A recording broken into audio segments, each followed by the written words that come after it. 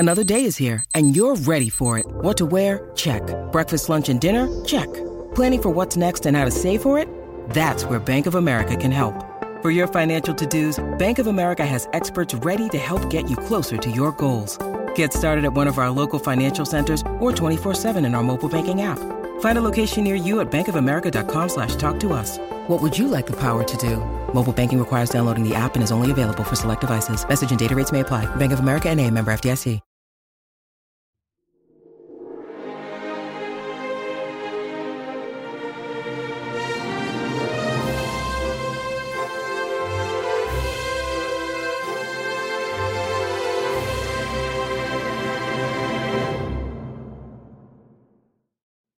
I thought it would get old, but it's been a couple weeks and it got me like it was the very first time. What's up? And welcome back to Kind of Funny's Jurassic Park / World in Review. Of course, I'm Tim Geddes and I am joined by the Big Daddy himself, Greg Miller. Kaloo Springfield. It is Christmas in May, Joey Noel. Hello.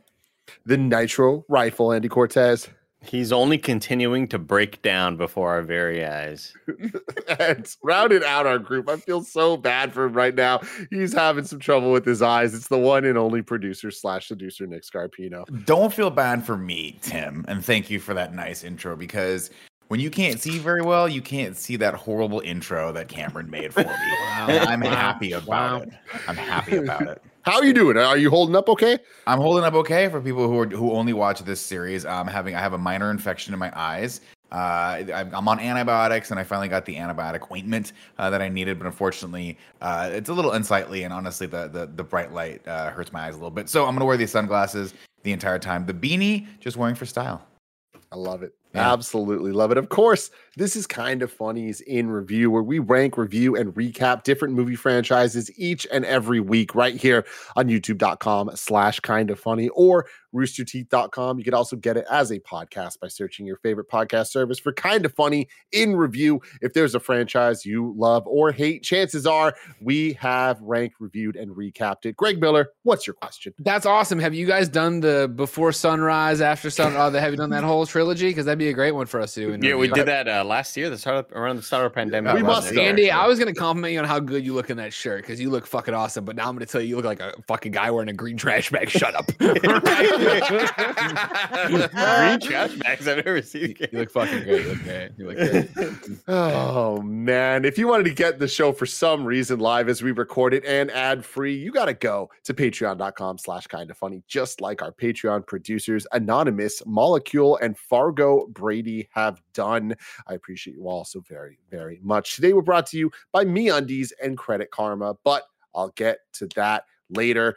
Real quick, the update, because people always want to know what in review things we're doing. The schedule gets complicated as we try to do our best to hit the releases of different things. So next week, we're going to be doing a rewatch of Star Wars Episode 3 to lead into the Obi-Wan series that starts the following week. And then that week on In Review, we're going to be giving you a double header of Top Gun and then Top Gun Maverick, 2 reviews in 1 week. Wow. If you wanted to get a spoiler-free review from Joey Noel, Kevin, and Blessing of Top Gun Maverick, you should go check it out right now on the Kind of Funny screencast feed or youtube.com/kindoffunny. Joey, without saying too much, how you feeling on it?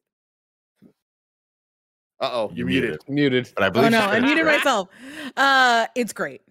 It's great, everybody. It's great. Nick, you had a question. It might be I was going to ask Joey the same question, because they gave me a little feedback on stream, and it sounds like I'm very excited for this film. I think Maverick's going to be real fun, real good.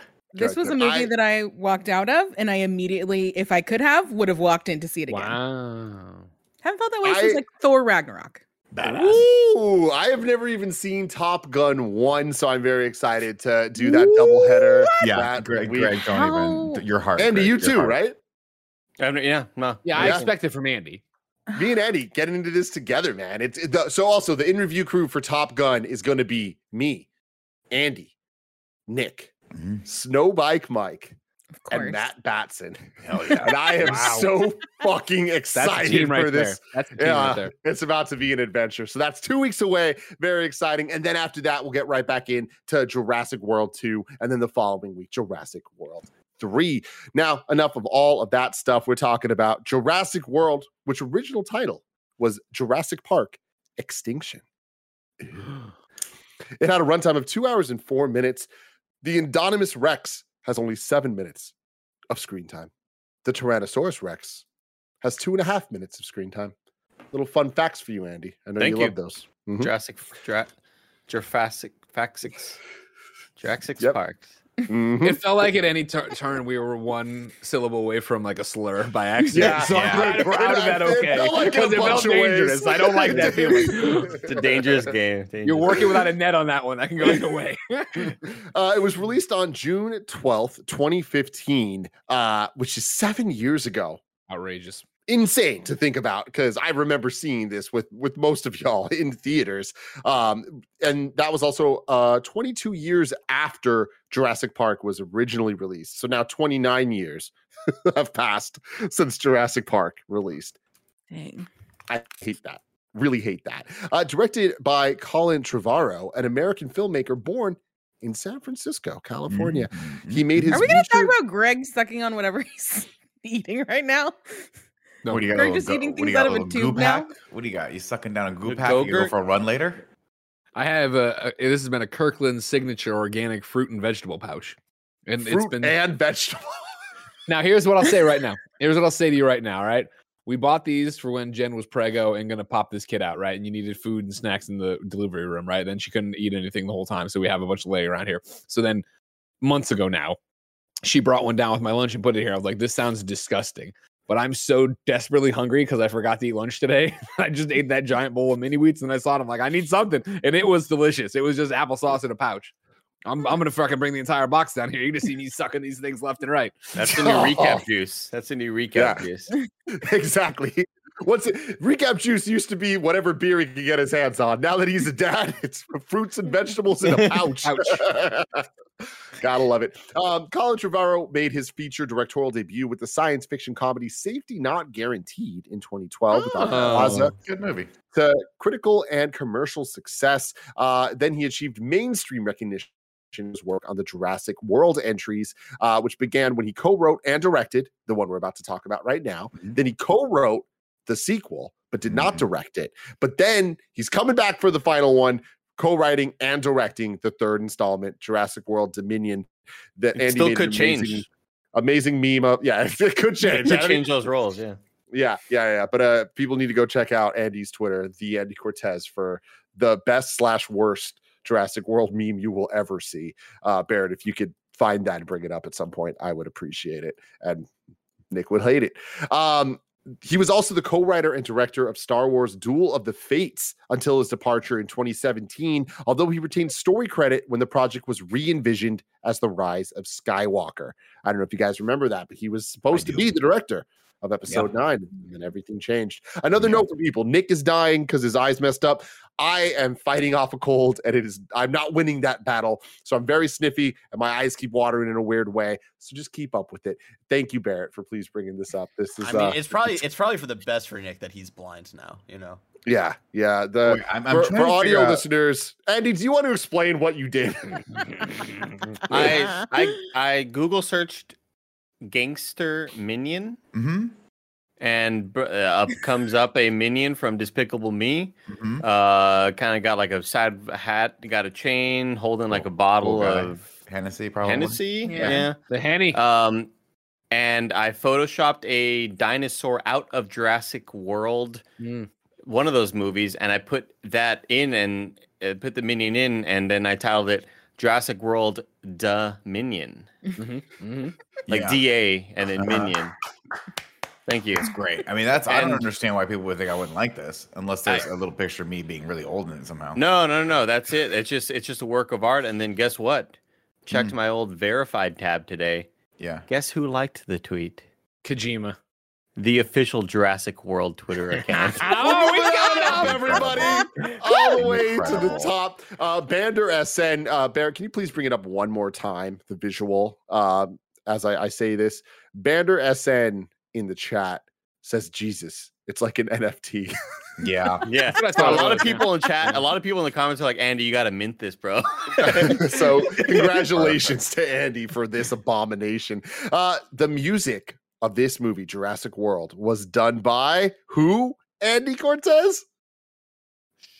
Michael Giacchino? Horny The GOAT, James Michael Horner. Giacchino. Oh, okay. I would have Oh, shit. never fucking Oh. expected it because I was let down by the score in this movie. I'll tell you what. But hey, everybody misses sometimes. You know Yeah. what I mean? This movie had a budget of $150 million and it had a box office. Joey, I want you to guess the box office of Jurassic World off of a budget of $150 million. How much more money do you think this made? I'm gonna say $250 million. I have no idea. Jurassic World made $1.67 billion in the box office, making it the seventh highest grossing film of all time. That is third. shocking. The third highest grossing film of all time at the time of its release. That's So- wild. That's nuts. Having said that, it was only the second highest grossing film of 2015 because of Infinity War? No, earlier than Endgame. that. Civil Star War. Wars. Star Wars. Civil War. Star Wars The Force Awakens. So okay. damn. Way off. these numbers are insane to think about. It is also the highest grossing film in Universal's film library, outpacing the Fast and Furious movies, which all of that is just also insane to think about. And so this movie did better than the second one. We'll have to see where the third kind of lies. But man, those are some absolutely insane numbers. I got a lot of fun facts about this movie. What I want to get to before we give our thoughts on this movie. Bryce Dallas Howard and Judy Greer are sisters in this movie. They also played sisters in M. Night Shyamalan's The Village. Oh. Oh, Oh. Yeah. God, Judy Greer is Wow. in that. Yeah. Greg Miller, I want to start with you. What do you think of Jurassic World? It's not a good movie. It's an entertaining movie. And I think that's going to make it actually rank highly on the list of these Jurassic Park movies we've seen. I enjoyed it. It definitely got to the point where I jotted down on my notes over here because I take notes on these films, right?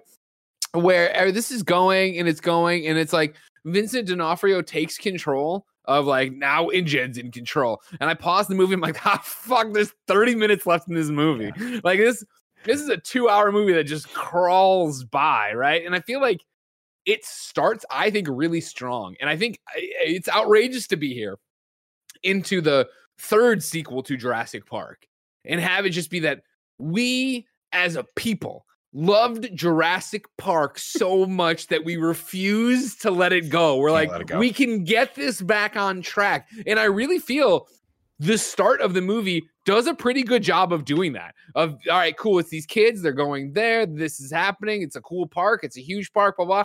And then it's when Bryce Dallas Howard walks into the control room with Nick Miller from New Girl and the other comedic girl that I can't remember her name of. The wrong Missy. Where it's like, what is this fucking scene? Thank you, Nick. What is this scene? What are these characters? And that's where we just like get into this really weird. It's not a it's a monster movie. But it's not a full blown horror movie, but it kind of is. But it's like that's what, and we're gonna go, and it's like it's a fun ride. It's it's definitely a blockbuster popcorn. Check your brain at the door and watch this thing, and there will be good performances and there will be terrible performances and there will be good motivation. There'll be nonsense motivation. And like at the long and short of it, this is the movie that launched two of our friends' careers, right? You have a young Cameron Cuff and a young Jack Quaid starring in This Is Brothers, and they are inside the gyroscope and doing all their things. So it's like, take anything else away from it. That happened here. And you really got me there for a second. Yeah, I did too. I was like, wow, did I watch the wrong movie? I was like, I don't think that was the. I can't look at that young boy and not be like, that's Jack Quaid. But I do want to say, Tim, do you know who that young boy is? The older boy, kid. Simon from Love, Simon. Love that. More importantly, the kid from A Teacher with Kate Mara. Yeah. That was a fun show. A fun show. It was a disturbing show. Yeah, it was a very disturbing show. I'm not mistaken, and I could be wrong. Someone double check on this, but I believe the younger kids is Ty Simpkins. It is. Yeah, Iron Man 3. Oh, yeah, Iron Man sorry. Yeah, Harley from Iron Man 3 and of course Endgame. Endgame, yeah, which he grew up. Let me tell you what, I was like, this kid, I'm obviously not enjoying any of the. I don't like any of the kids in the Jurassic Park movies just because I feel like they're kind of written annoyingly. And I wrote so much shit about this kid, this particular kid, and the dynamic with the brother. Then I Googled him and I was like, wait a minute, he's the kid from Iron Man 3. And I shit you not, I deleted all of the bad stuff I wrote about him. I was like, you know what? This kid totally fucking redeemed himself. He was so funny in that movie. It's not his fault. So I took it out. God bless you. Good for you. That's growth. That's Yes, maturity character right there. development from Nick Scarpino, everybody. Thank you. You know, I'll take it. Andy. Thank you. I'll take the applause. I'll take it. The long and short of it is it's a movie that it turns out I had already purchased because probably I wanted to watch it and I didn't want to go to the theater. So I owned it when I turned it on. And it's that one of like, I don't remember anything from this film as I watched this film. And it's like, it's that kind of movie. Next, I want to go. Is anyone itching to get off the bench? Who wants to go next? I'll get off the bench. I'll throw it out. Go for it, Throw it out Nick. there. I think this movie's fun. And I think this movie is fun because it is quasi self-aware. It knows it's literally remaking the first one, and and there's all that little meta commentary about it being bigger and better, and we actually get to see Jurassic Park up and running, which I think is actually kind of fun. And there are moments in this movie where you go, fuck, I would go to Jurassic Park. This is cool. Like if this had Oh man, when they're riding the baby Triceratops. fucking cool as shit, right? Or like the little gyroscope balls. I'm like, that looks so much fun. Granted, there's no way that Disney would ever allow that to be not on rails, but Drive whatever. wherever you want This is to. universal, yeah. Go wherever you want to on this island. Go down this hill. It doesn't matter. I think the movie is obviously it's got some flaws, and I don't think it's anywhere close to as special as the first Jurassic Park. But for a movie, I think the director, I think Colin Trevorrow and the producers knew what they were making here. They're like, let's make this ridiculous. Let's go a little overboard with this. Let's have some of the characters be quasi cartoon characters. Vincent D'Onofrio and the actor that plays the guy that owns it, Masrani. Those two guys are just completely out there, but in a fun way, and it's got a fun vibe. And we get to see the fun turn of Dr. Wu from literally in this movie being like a nice guy to just being an evil human being or whatever. But I think that the movie obviously rides on the shoulders of Chris Pratt and Bryce Dallas Howard, and I think they have good chemistry, and I think they have some good back and forth, and I enjoy the scenes that they're in. And by the time we get to the Velociraptors hunting down the Indominus Rex, I'm like, this movie has gone so far off the map that I'm just kind of along for the ride with it. But it's funny because Greg, as I was finishing I was finishing the synopsis, writing up the synopsis for it, I saw your tweet where you're like, man, this movie is long. And this was the first time I watched it where I did feel like, oh yeah, they could have shaved off a few minutes.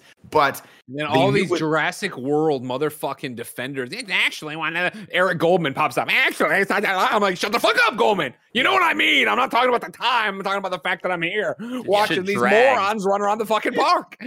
But I mean, when she, there's it drags a little bit toward the end or toward the beginning of the third act. But by the time she says open paddock 9, you're like, let's fucking go. I remember seeing that in theaters being like, I can't believe they're doing this. And it still hits me. And I'll tell you what, not a good movie by any stretch of the imagination, but a fun movie, the best kind of fun movie that you could ever want. And when I saw this in theaters, I had a giant bowl of popcorn, and that's what these movies should be going forward. Joeskis Noelis. Oh, What wow. did you think? Mexicus.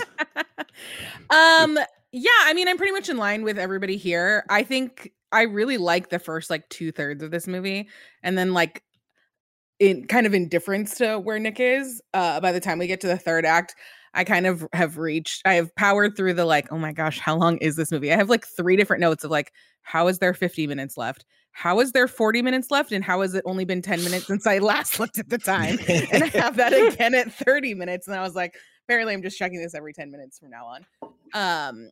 But yeah, I think by the end, I'm just kind of ready for this to be over. I forget who I was talking to, but pretty much in my general movie ranking, if you can, I'm always going to give movies that are 90-ish minutes an extra half star for being short and concise and just nailing it than I am that like I'm not going to give that any sort of courtesy like that to a 2-hour movie, and this one does feel particularly long. This has a really good cast that I kind of forgot about some of like the side character stuff. Not that Judy Greer's in it for very long. I forgot about Jake Johnson and Lauren Lapkus. Mm-hmm. I had no idea that Nick Robinson was the older kid. I think at that point I just probably didn't know him from anything else. But I do really like seeing Jurassic Park fully functional. Mhm. And I think it's kind of impressive that we've seen 3, now 4, now 5, however many movies we're into it, and I would still go to Jurassic Park. Yeah, like, I would too. And, here's the knowing question. all the risks, How many, knowing all Joey, of the deaths. How many I would people go. would have to have died at Jurassic Park for you and me not to go if we had like half price tickets? And I how would many pay people would full have- price for it. You still. have I the don't know. conversations, right? Of just like, well, it's not like the dinosaurs go crazy every day. Yeah, You know what I mean? Like, what are the actual you know. odds of it's like kind of like Westworld. Like, well, exactly. I'd yeah, wait they till- might fucking murder me, but maybe I just have some kind of crazy robot orgy, and that sounds pretty. You know what I mean? That does sound it's- cool too. I'd wait till it got to like the 20 mark 20 to be years. like, now I feel safe going, because surely enough measures have been put into figured place. it out. Like Mhm. this is gonna sound terrible, but like whenever there's a plane crash or a plane fucks up, I'm like, now's the safest time to fly, because Everyone's everybody's done, like paranoid Mhm. about their plane fucking right? They're up all now. checking the doors and stuff. Yeah. Andy, but what would you do Let if the you door got off open. the boat? Everybody's flying out. Oh no, this is the problem. The door's open. Eddie, what would you do if you get off the boat? They're like, "Welcome to Jurassic Park," and they just put a gun in your chest. They're like, "Good luck, motherfucker." Good luck. Good luck. Andy Cortez, what did you think? Oh, this movie's stupid as fuck, man. This goddamn movie is so stupid, but it's fun. Like it's incredibly stupid and it's eye rolly, but I had my time was made better because I was watching with friends. I was with Kevin Ace X, Chris Anka, and Snowbike Mike, and it reminded me of watching Mortal Kombat with you, the most recent Mortal Kombat movie. Watching it with Tim and Blessing and Kevin, and Cameron Cuff. and Cameron Cuff. That's right. And the moments that you may have kind of been eye rolly at were met with laughter and like, get the fuck out of here. Like, this is so goddamn stupid. The Indominus is about to get the final kill on the T-Rex, and what do you hear? Blue in the distance.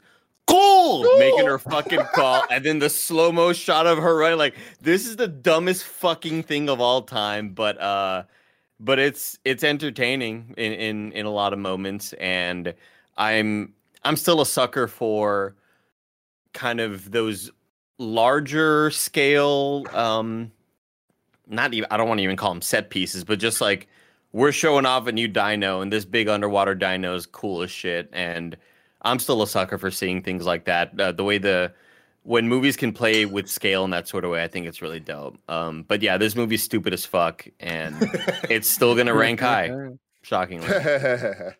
I think overall I'm coming in even a little lower than any of you guys, but I'm right there with the majority of the vibe of the conversation. I think for me, the final third of this movie is my favorite thing. And if there was a different 2/3 that led into it, I think I would enjoy it for how stupid it is a lot more. I enjoy the third act for how stupid it is. Seeing the T-Rex coming back, the T-Rex getting a hero moment, I feel is the type of commitment that I appreciate from them making a Jurassic Park sequel. Like, I think that this movie succeeds where Lost World failed in almost every regard. And I think that that's the most complimentary thing I can say about it. Like, really kind of treating the T-Rex like it's all about wanting to root for the monster, right? And I think in this one, it's like the T-Rex is the monster we want to root for. So giving him the theme, giving him the moments, and then even like building up Blue in this and having Blue kind of team up with him and them having this moment, like, all of it is so stupid in a way that I'm like, I wish the rest of this movie was this stupid. I actually think they take themselves a little too seriously to kind of have the whole to earn the 2-hour plus runtime of it all. Like, there's a lot of elements of it. The most fun I have with this is when it is cartoony. Like, Vincent D'Onofrio is incredible. Like, the moment you see him come on screen, you're like this evil bastard. That's a bad guy. Let's do some. What bad shit's he gonna do? You we're know, on like the same team. We're the same, you and me. To my hand in your mouth. like I love his character so much because throughout the movie it just gets more and more stupid. That from the first time you see him, you're like, he's a bad guy. Towards the end, when you see him, you're like, his plan is to use the raptors and control them. Like, that is hilarious, and they're doing it in the same movie that they set it up. I don't know. I love that type of stuff, and that was a lot of fun. I think that the kind of ridiculous Rube Goldberg machine that they have, the scene of the assistant lady dying where she gets picked up by the pterodactyl and like dropped off like 10,000 times, dropped into the water. They pick her up over and over and over. And then the giant thing Andy was talking about fucking kills him.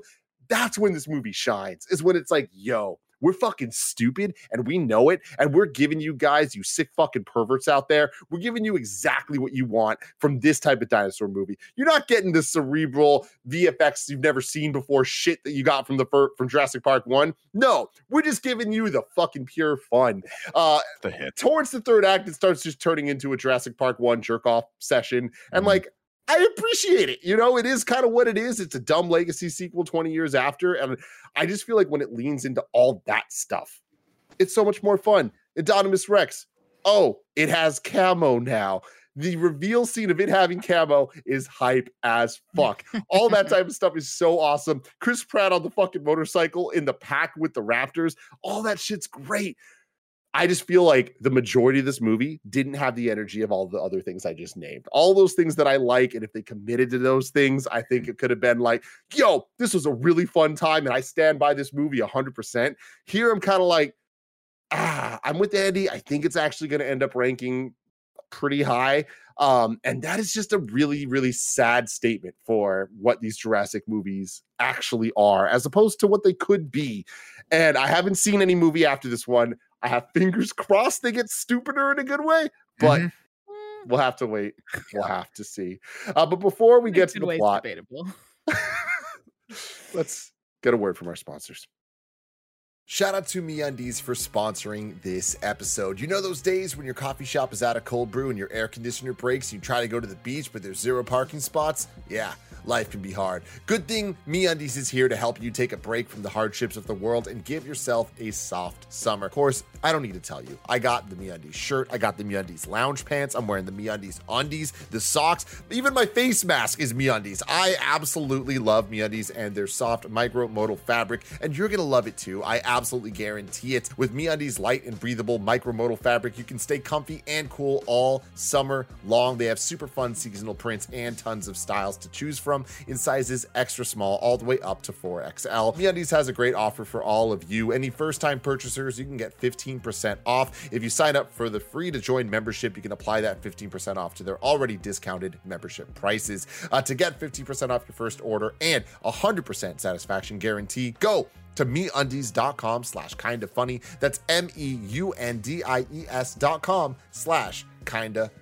Shout out to Credit Karma for sponsoring this episode. Have you ever been rejected for a credit card? It happens way too often. That's why Credit Karma created Karma Confidence technology, helping members apply with more confidence. Are you earning credit card rewards? Credit Karma can help you compare your rewards options so you can find a card that fits your lifestyle, helping you earn miles or cash back for spending money that you're going to spend anyways. Of course, I'm a huge fan of that. I love Credit Karma. One of my favorite features is how Credit Karma uses your credit data to show you your chances of approval before you even apply, which helps you apply with more confidence, and then it doesn't affect your credit score. Credit Karma uses your credit profile to show you offers that are tailored to your financial situation.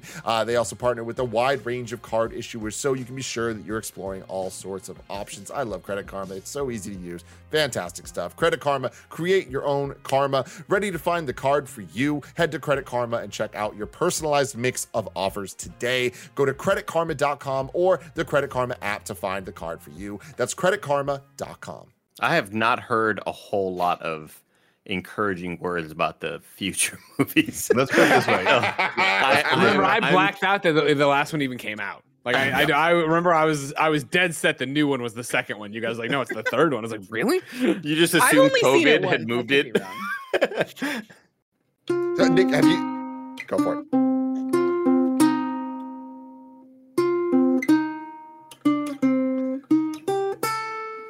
Welcome to Jurassic Plot.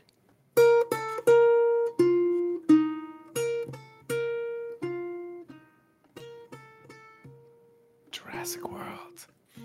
Just like taking a stroll through the woods, Tim. 65 million years ago. This movie kicks off and the music is scary, but not as scary as dinosaurs. A bunch of scary dino babies hatch and their eyes look like what, Greg? That's right. That of the man himself, Beelzebub, our Lord and Savior, the Dark God.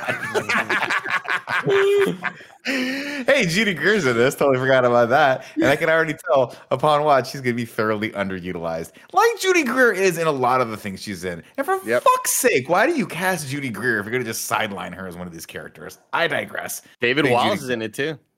Who? Oh yeah, from The Office. David Wallace from The Office, from the hit sitcom in America. I don't watch things that are boring. Me and Tam have the right perspective on that. Get on the right side of history.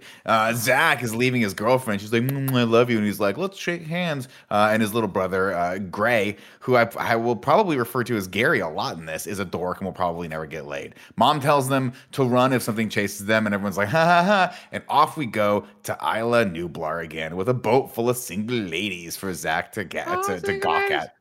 Aunt Claire, who we'll set up here, doesn't meet them at the dock because kids suck. So her assistant Zara is there to pick them up, and we hear the theme. And the park is dope. Looks like Hammond was onto something, Tim. I know you were a naysayer. But guess what? The old fucking codger was right. Don't doubt it. True. That is true. Now, dropping in some facts here. Last thing I did say is I totally agree that like them actually having the park open, fantastic call. I thought that was cool. Story-wise, they did not set it up well enough. After the deaths that happened before, how they're just like, you know what, we're doing it again. I feel like I just missed that part because it seems like did they even have an answer? No. Who gives a The shit? new guy had John Hammond's dying request to make the park, and he made the park. Great, cool. That makes no sense, but whatever. It's weird because it's still run by InGen. So you would think, oh, InGen went bankrupt and another company came in and bought them out. Similar, like, follow me on here, it's a bit of a walk, but similar to how, like, in Blade Runner 2049, Neander Wallace's company was not that High Rail Corp anymore. That had gone bankrupt when replicants got banned. He picked up that technology, bought it on the cheap, and then went and colonized worlds and shit. But maybe it's again, there's a gap there that I'm sure they wanted to fill in with a prequel comic book. But maybe it is just that the InGen we know did go bankrupt. Someone, an Embracer group, bought it at auction and then started calling themselves InGen Nordic. And they just need the Nordic off here. You know what I mean? Greg's onto something here. That reference makes a lot more sense for me because when Nick talks about Blade Runner, sorry, Nick, I don't watch boring things. So. Exactly. God, me and Andy got you things to don't do. want Sorry, hold on. Let's stare at the camera for a second for a dramatic beat and let Andy laugh at it because apparently that's what he thinks is funny. Everyone shut up. I actually really like that movie. You gotta do that. Jesus Christ. There's no more Andy Cortez movie than Blade Runner 2049. Come the hell on. But the fact I got for you is that New Orleans has an abandoned Six Flags theme park that has been used for other movie productions, and the filmmakers created a 300-foot by 200-foot main street and boardwalk in the amusement park's abandoned parking lot, and they shot on the set for 2.5 weeks. So it was actually a theme park that they used for this, which I think is pretty cool. Oh, that's cool. I mean, all of this looks great, right? Over in the Learning Center, kids are learning, and I'm not gonna lie, they have that cute little DNA strand back, and it's super cool. And if this was a place, if this was a place you could take your kids, what a fucking incredible experience it's gonna be. But also, when you start thinking about it, right? There's a couple things in here. I'm like, maybe humans are the monsters. Because we're about to see them watch a giant shark get eaten by a whale dinosaur and then a goat get eaten by a T-Rex. And everyone's like, yeah, this is the best day of my life. I would be throwing up on the fucking stuff. I'm like, what had happened to the future of humanity that we're just so displaced to the violence? But they do that. They have little Yeah, in the Lion House at the SF Zoo, they have feeding hour that you can go to watch. With live animals? No, do the lions hunt down a fucking gazelle in front? Do they chain a gazelle to the floor and then the lions just or the shark or whatever definitely was dead. But the goat was alive, Joey. Put it on your list. Goat number 2. Oh shit! But you didn't have an issue with that for goat number 1. Is that because there wasn't an audience? For goat number 1, it was you were supposed to feel tension because the goat was trapped there. And in this one, they're like, oh, it's a goat. And everyone's like, sport. Yay! There's literally everyone starts like, oh, he killed it. That's so great. Yeah. One kid's over there in the corner fucking. I mean, these dinosaurs are celebrities, Nick. This is what they wanted. They need to be bigger and they need to be badder and have more teeth. Remember? I'm just saying, maybe we deserve to lose. Let's see. Claire finally catches up with Zach and Cody and pawns them off on Zara. She's about as comfortable around children as I am, and I can see all of this. I appreciate that it's been 7 years since she's seen them, and Judy Greer just sends them off. There you go. Just sight unseen, go see them. Oh, Greg, we'll get to that in a second. Do you think that they're cool with their friends because their aunt runs or whatever Jurassic Park? No, their friends don't care. You don't think so? They don't talk about it. Yeah, they haven't seen her in 7 years. You know, my uncle works at Nintendo, only goes so far, Joe. Yeah, exactly. Jake Johnson is in this, and he wears a cool OG Jurassic Park shirt. We get a little meta commentary here where he's like, the original park was the shit. It was the best, and everything's just a rough sort of approximation of it. Also, the lady from The Wrong Missy is in it, whose name is Lauren Lapkus. Lapkus. Thank you. I'll refer to her by her God-given name, her Christian name from now on. Mhm, Claire is not very empathetic to the dinosaur. She's all business. And then we meet Mr. Masrani. He picks up Claire in a helicopter despite not having a license, and he really cares about the guests and the animals. This guy's all about the fun, guys. He's just like Hammond. I don't want to spare any expense. She's like, well, we're kind of shit. We're basically bleeding money here. And she only speaks in spreadsheets to him. He's like, just live a little. And then he tells her the theme of this movie. In order to be happy in life, you have to realize you're never really in control. Hammond handed over the keys to the kingdom to Maserati with his dying breath, and he's definitely sparing. His name's not Maserati, is it? It's Maserani, I believe. Okay, Mr. okay, Maserati. okay. Got it. But I'm Italian, and I have to throw the do your extra thing. syllable. Do your thing there, Nick. I love it. He's the And I bad guy love- from Spider-Man. Yeah. I love. Oh yes, he is. I love you calling him Maserati almost as much as I love him. Like He's this guy, incredible. This guy is everything he the- does Great. till his dying moment is pitch perfect for a different movie. That's because he's the Tim Geddes of the Jurassic Park. I world. love if it, you own dude. Jurassic Park, this would be you. But like, I can fly a helicopter. I'm flying the helicopter. He's kind of like Tim and Kevin because I could see Yeah. Kevin be like, No, I Kevin can would fly a definitely helicopter. fly the helicopter. Yeah, I could fly. Don't worry about it. I Dude, put the minigun on it's it. like it was so great seeing him in a role here that wasn't the role in Spider-Man. Because He I was the bad guy in fucking- Amazing Spider-Man, right? Wasn't he like the yeah, guy he who was like, the "Oh, one with I'm Andrew happy." Garfield. He's the one that was like, you gotta fucking get this study going, Lizard Man, and Lizard Man fucking pumped his, and he had a little wet fucking hand, you know. The rat animations. Yeah, the little rat Gonna animation. So it solve was, my parents' death. Gonna go down to the subway deck. it was just cool seeing this dude like acting as a different character, because like I'm so burned by how shitty that character was. It's true. He's great in this. He's completely comical and just like He's Vincent lovable. He's D'Onofrio. fun. They push him way too over the edge with a performance, but you know what? Better to go too far with these movies than not far enough. Anyway, Is he lovable? I think he's likable. I mean, He's they try- likable enough, but then at the end, he like literally goes from like, "This isn't fucking science" or whatever. Like, I didn't ask for this. I'm like, well, no, the whole movie you've been like a fucking trying to get people in the park and make money. Like you say, like, you know, you want people to enjoy themselves. How are you? But like, also they're doing all this for you. Like, what do you say? You have to take some responsibility for making these crazy ass dinosaurs. Yeah, and that's where I think Willful that's- ignorance, you know. that Maybe he missed an story- email. Possible deniability. And that storyline, I think, is what kind of holds this movie back from actually being a good movie, right? Where the original Jurassic Just Park, that. well, there's a lot of other things. but I agree with it though. Like that, I think it starts with that because that is like the foundation of the entire thing. And like Yes. it's when you can only go off the rails if there are rails that make sense, and then that's where you get things like Fast and Furious, where it's like we love them for being dumb, but it's like okay, cool. There's a logic we're following here. The logic's stupid, but we're following it. There's With a- this, it's kind of like. There's characters, and the worst Fast and Furious movies are the ones that aren't consistent, right?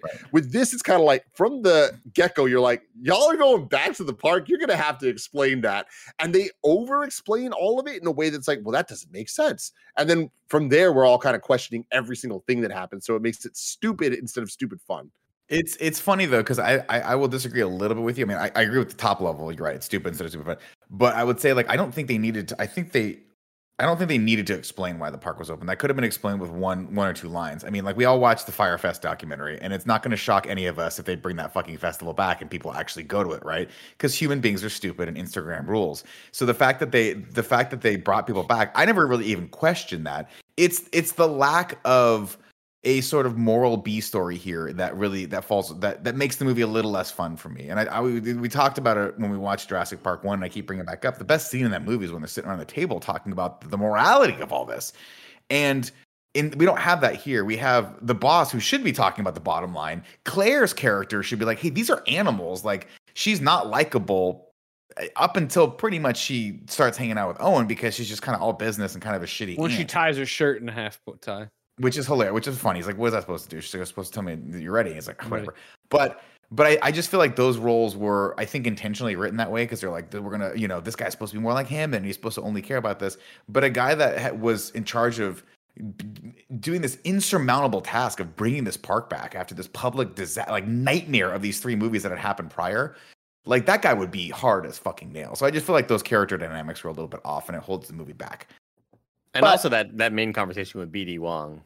Well, there's And just BD like- Wong, but there's also, I mean, that's a perfect point. You guys brought it up, right? Where he's like, I didn't sign up for this. It's like, Really, you wouldn't fucking know everything that went into this thing? Like, you're super smart. And you're a I love that billionaire. too, where he's like, Come I on, can't tell you man. that's classified. Like, I own the Like, fucking I own the part. fucking What are company. you What are talking you about? fucking talking about? I'm the head of InGen. Like, what are you saying, right? Maybe he's not the head of InGen because apparently InGen is like this other company that's operating. I don't like, think he is. I think he does the yeah, park. he's They're the head like of Jurassic Park. PMCs. But InGen is like the PMCs of Metal Gear Solid, just like But, some like- outside company. But like Hammond was an interesting character and had depth because he did all these things that were morally ambiguous and really kind of unethical. But he did them for a good reason because he wanted to make something magical. And that's you sympathize with that. This guy is just kind of like, I'm like, are you paying attention to any? Like, do you read emails or like does your assistant run the company? What the fuck's going on here? I don't know. But I digress. We're gonna go over and we're gonna meet Indominus Rex. Right? They head over to Indominus Rex, who I will refer to from now on as. Damn. Great. Andy, you and I are the same person, man. Are you in my fucking brain? Am I imagining all this? Is this just a fever dream from my... You know? Anyway. They meet the Rex enclosure, and man, I love how big. I will say, I love how big the island feels on this one. That was one of the things with the original Jurassic Park. Where I don't think we really, at least I never really got a scope that this island was that big that it could have all these massive dinosaurs on it. But I feel like this one actually, I think they did a better job shooting this one, and I think they shot like some of the stuff in 65 millimeter, which goes a long way to like really giving you. The whole thing. Oh, was the whole thing 65 millimeter? I mean, the whole film was at least full frame. I don't know actually about how it was shot, but I read somewhere they shot a lot of filled the whole screen the entire time. So I read on IMDb or one of the little trivia pieces as I was watching it that a lot of the exteriors, like all the island shots that were real island shots, they for sure did in IMAX because they wanted it to have that like larger than life scope. And I think it goes a long way. Let's see. Masrani tells her to anyway. They head over. They take a look right off the bat. This thing should be killed. I'm just saying right now. Right, because she's like, it already maimed one dude, and everyone that works there like quit. And also, it changes colors. Apparently, that right there, I'd be like, why does it change colors? And if no one can answer that question, I'd be like, hit the big button that gases this fucking thing. It's Did it gotta eat die. its twin, right? It did eat its It is twin yeah. when they were growing up. No disagreement, you know. And we have a great line here, though. She says, "Think it'll scare kids," and Masrani goes, "Kids, this thing's gonna give the parents nightmares." And she's like, "Is that a good thing?" He's like, "Yeah, it's a great thing." Dom can sense the thermal radiation like a snake. But I didn't also. want monsters. They want monsters. Well, exactly. Let's see. But he wants one of his own, a guy from the Navy, to sign off in the enclosure. And Claire's like, "Oh God, don't say it." He goes, and his name is Owen Grady. Now, what part of the Navy does this guy work Thank for? you. I have Do we this know? written down. Because he apparently was like, I think they allude to the fact that he was a Navy SEAL. He knows how to hold a gun. When he straps on the gun, he has that real like Navy SEAL kind of like, he doesn't Great put his finger on the trigger trigger. discipline. And he becomes that sort of character, and he gets much more of a Southern draw, which is very, very weird. Maybe that's just what happens when you put on a bulletproof It's a vest. I natural don't thing, know. But I don't know any. I mean, I could be wrong. This is like a legit question for people watching out there. Leave it in the comments below. Does the Navy have like a horticulture or like an animal livestock husbandry division of the Navy? Is that a thing that they have? Why would this guy know anything about raising dinosaurs? Weird. Maybe the Army would. Maybe Marines would. Navy, usually water-based stuff or flight. By the way, Stick to As we're water gonna learn- shit. As we're going to learn in this will blow your mind away. Little spoilers for future spoilers. Top Gun. What branch of the military do you think Maverick works for, Tim? The Navy? Exactly. He would be right. He's a naval pilot, not an Air Force pilot. That'll be on If the test anything, all later. I know that like the only animal they'd raise are seals. Hey, everybody, this has been a fantastic in review. Cut it. Just cut it. See you next y'all week. Not later. gonna be better than that. Anyway, Owen, it turns out, is a raptor trainer, and he's got one of those little cookies that I want so badly for Greg to have when we move to the new studio, Sure. just to get everyone's attention, guys. And we all have to follow him. We follow his hands like this, you know. Nick, stay where I can see you. I see you over there, Nick. Stay where I can see you. Come here. Cool.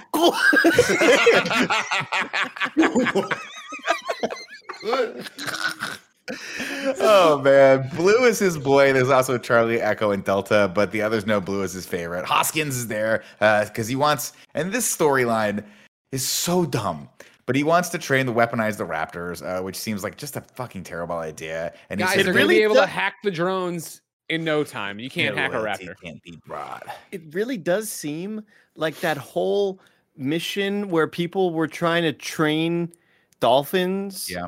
to become like killers and work with the military, and that's like, it seems like it's outlandish enough, but it's still fucking stupid because we see the way these things act with Owen, and we see that they want to eat his ass. Like, what this It's just a makes magic no trick sense. more than control. Well, it's Yeah. it's like a lion tamer, right? Or a bear tamer. But that bear tamer doesn't have the ability to give them fucking precise orders to go into a cave in Afghanistan and kill some insurgents. It's completely ridiculous. At best, you could drop these things into a city and have them kill a few people before someone rocket launched one of them. You know? Yeah. Mhm. I digress. They have a great line here where he says their loyalty can't be bought, and then he goes on to say progress always wins. But then, of course, Owen is like, maybe progress should lose for once. Ooh. And then a handler falls into the cage, and Owen jumps in to save him by alphaing everyone. And again, Greg, we start acting up in that new studio. I want you to jump in the middle of it, and there you go, clicker us. I want you to clicker the shit out of us. Oh, You got it. cool. You're the new guy, right? He says. Ever wonder why there's a job open? The guy's like, I quit. I almost got killed by velociraptors. This does not pay enough. It's a minimum wage job. Gary and Zach walk into a petting zoo while Zara's on the phone. They ditch her and head for the T-Rex feeding. There goes another goat. Joey put it on the list. Zach is What unimpressed. goat number is this? Is this This is 3 or goat 4? number 2. This is 2, Goat number I think. 2. Okay. I don't think there was a third one. Zach talks to his mom and rats out Claire. And then Claire calls, Judy Greer calls Claire and says, a promise tomorrow isn't worth as much as trying today. She's like, are you using mom's line on me? She's like, well, mom's lines work. Now, let's see. Owen tells her. Those are the moments, like those like lines of dialogue are the things that, sure, they took 5 seconds, but it felt Yeah, like felt 10 like an minutes. eternity. It Yeah. felt like forever, and it just bogs this thing down. We don't need to It's- try to build this relationship. We just I don't. know what I'm here We for. get it. We get it. They haven't Let seen me each see other the in dino 7 dick, years. you know. Claire heads over to Owen's house and he says, she says, we have an attraction. And he says, that's not what you said last time you saw me. Bang up line right there. Owen tells her he doesn't control the Raptors. It's a relationship based on mutual respect. Turns out they had one date and it went bad, but they do have chemistry, and Chris Pratt is still incredibly Do they have good. chemistry? I don't know that I I, don't can think agree they with you do. on this, Nick. Because I think, spoilers for the rest of the movie, the kiss that they have later is one of the worst on-screen kisses I've ever seen. Really, I don't know. I felt it. I thought they had a good back and forth. At least I think the jokes sort of hit. Maybe that's what I mean by chemistry. I don't believe after they leave this movie that they're going to do anything than bang once and then never talk to each other again. But I like them together in a scene. I just don't know. Better than I like What's up, everybody? Welcome to Chem, the podcast within a podcast where we discuss who has the best chemistry. Right on our list right now, I would say number 1, Alan Grant and Ellie from Jurassic Park. Easy. 1, I would say that's good. I'll say, do we want to put William H. Macy and Taylor Leone at no. number 2, or put that at number 3? I would put Owen Grady. Grady. At I don't number think 2. we've seen any great chemistry. I'm gonna be honest. Even like the first What? movie without it, I like them on screen. I like both of them as characters, but I was always like, what are they? This is really weird. And the focus on like the kids distraction of like he just doesn't want kids. That's his only plot line. I never liked that. So I don't think I would ever say they had good chemistry, despite I love them as characters individually. Okay. But okay, Jeff question for Goldblum you. has great chemistry with everyone in the movie. So we Yeah, should. he's number You're right. 1. Yeah, We'll put him and at number 1. that's a very good point. Yeah, Jeff And Goldblum then we have to chemistry. put him, Jeff Goldblum, from number 2 at number 4 because he had terrible chemistry with everyone from Oh, Jurassic Park God. 2. Yeah. And What was her Raptors. name? I hate her. I really Julianne dislike her. Moore. Julianne Moore. But whatever her character's name is, my least favorite character. Sarah. Sarah! Oh, you're right. How could I forget? I'm right least here. favorite I'm right character off a frame. in tilt the the camera Jurassic over. franchise so far. But I would say Bryce Dallas Howard is right above her. Like I love Bryce Dallas Howard. I think she's dope as hell. I hate this Claire character. Like everything she says, everything she does is like the worst version of what she can say or do. And I think that she's written so flatly that it's like she's just the most stereotypical archetype of that character. And that character's annoying and not fun. And you're not rooting for her at all. And Bryce deserves better than that. Andy Cortez. Above or below Tyrese and Al Madrigal in Morbius? Oh, okay. There. Oh God. Wait. Are we talking chemistry or are we talking just like Just them as on-screen the chemistry, man. characters? Yeah. Just on-screen chemistry. they might be an all-time low. Yeah, like okay, that might be good. the. Good. I will say, Tim, to back up your point for a serious moment, like that's something that did not occur to me, but that's something that I think, yes, subconsciously you feel, right? Claire's character doesn't really have too much of an arc. She never has a hero moment, and she changes, but she needed to They have try to that give her one. moment where she like hits the button and the alarm sounds, right? Where she bucks. She's like, you know what? I've been about the ones and zeros, but human life is more important than me. But even she like makes a couple decisions that gets a bunch of people killed, and you're like, dude, at the end when him and her are like, yeah, let's get out of here and fuck or whatever. I was like, you're going to jail. Yeah, like there was a lot of just corporate negligence on your part here that you're going to get sued into the ground. Like when the animal when the animal broke out and you said, no, it's fine, it can be contained in here, don't tell anyone. That's when you go to jail. That shit was all bad. I do think her hero moment was letting the T-Rex out. I just also don't think that her doing that made any sense at all for the way her character was built. But I digress. We can end the chem podcast. There you go, ladies and gentlemen. Back to the plot. I will say this. All right, fine. You guys, you have your opinions on whether or not they had chemistry. We can all agree to disagree. We can all say the Office sucks. That's something we can agree on. But what is indisputable is that Chris Pratt still looked fucking fantastic in this movie because I think he was still in shape from Guardians 1, wasn't he? Mm-hmm. I mean, well, still, I feel like this might have been like prime pratification. This is prime pratification, right? Yeah. When was it? When that shirtless picture. Oh no, that was from Guardians, I guess. That was leading to Guardians. Guardians was 2014. This was 2015. So like he just was in a full on like I am that guy, and we're still feeling the ramifications of that to this day. No, he looked great in this. And by the way, Barry, you don't need to bring that up. Listen, Tim Morris is a flip-flopper. We all understand that. That's been part of his persona for years. We cut over to SeaWorld to see the Mousesaurus, and it's big. Zach gets all wet and finally starts having fun. Claire shows Owen the new dino, but it turns out she has no idea what it's made of. Owen is immediately concerned that the animal is dysfunctional because it was born into isolation. Dom is nowhere to be found, and the thermal scans come up negative. Owen spots. It's weird that all of this shit never came up before, by the way. Like today was the day that this thing decided I'm going to escape this. Owen spots claw marks in the paddock, which is a new word for me. With you saying Dom and Owen, I'm just thinking of Owen Shaw and Dom. Apparently, these people, someone somewhere was a fan of Fast and Furious. Universal has a very small name pool that they play. Yeah, very true. Claire runs to the control room to track the implant in Dom's back. Meanwhile, Chris Pratt and a big guy go into the paddock to investigate. Lowry. Hold on, guys. Can you imagine if we just replaced the Dominus Rex with Dominic Toretto for this entire movie? I mean, that's what I did when I wrote this, so it's perfect. That's why I'm so high on this movie. Rank it number 1. Chris Pratt and the big guy go to the paddock to investigate. Lowry tells her it's still in the paddock. The wrong Missy radios in to tell them that Dom is in the cage and big guy can't run fast. It's in the cage. It's in there with you. I was like, oh my God. So instead of trying to run, big guy just decides to open the containment door. And while the other guy he doesn't even have a name gets eaten, Owen runs out the containment door and hides under a truck while Dom gets the first glimpse of freedom. Big guy gets eaten, so Ian pours gas all over himself, or brake oil, but I'm pretty sure it was gas, to make him less tasty. Vivian tries to put out an all park alert, but Masrani it's Masrani that stops her. Sorry. Less smelly, right? Yeah. What's that, gas? Yeah, like it. Cover up his humanness. Yeah, I just put tasty because I smell something that's gross, and I'm like, I don't want to put that in my mouth. Sure. But you're not wrong. But I mean, you got to think he's like not right. He goes like this. I smell Andy. Andy smells like a sugar-free Red Bull. Don't want it. I'm gonna eat him. Right. Okay. This whole scene for me, it worked until it didn't. I thought they did a good job of building up the tension, but I feel like they broke the tension in the wrong way. Where it was like seeing the scratch marks on the side and like, oh, this thing's fucking learning. I think this is the best version we've seen of this, where we saw an iteration of it in Lost World and we saw a little bit of it in 3. I liked this they're setting the traps. Like this thing is smart. It knows what it's doing.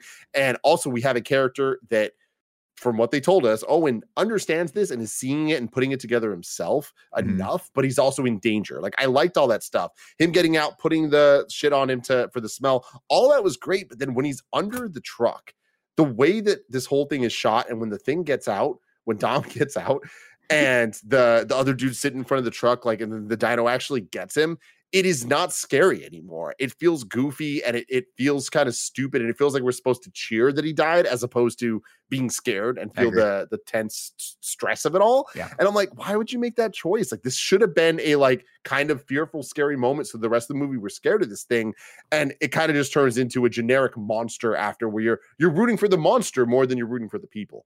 And I think the one element that does it and kind of takes it on that wrong path, because I agree with you. Like, I think this is probably the strongest sequence in the whole movie.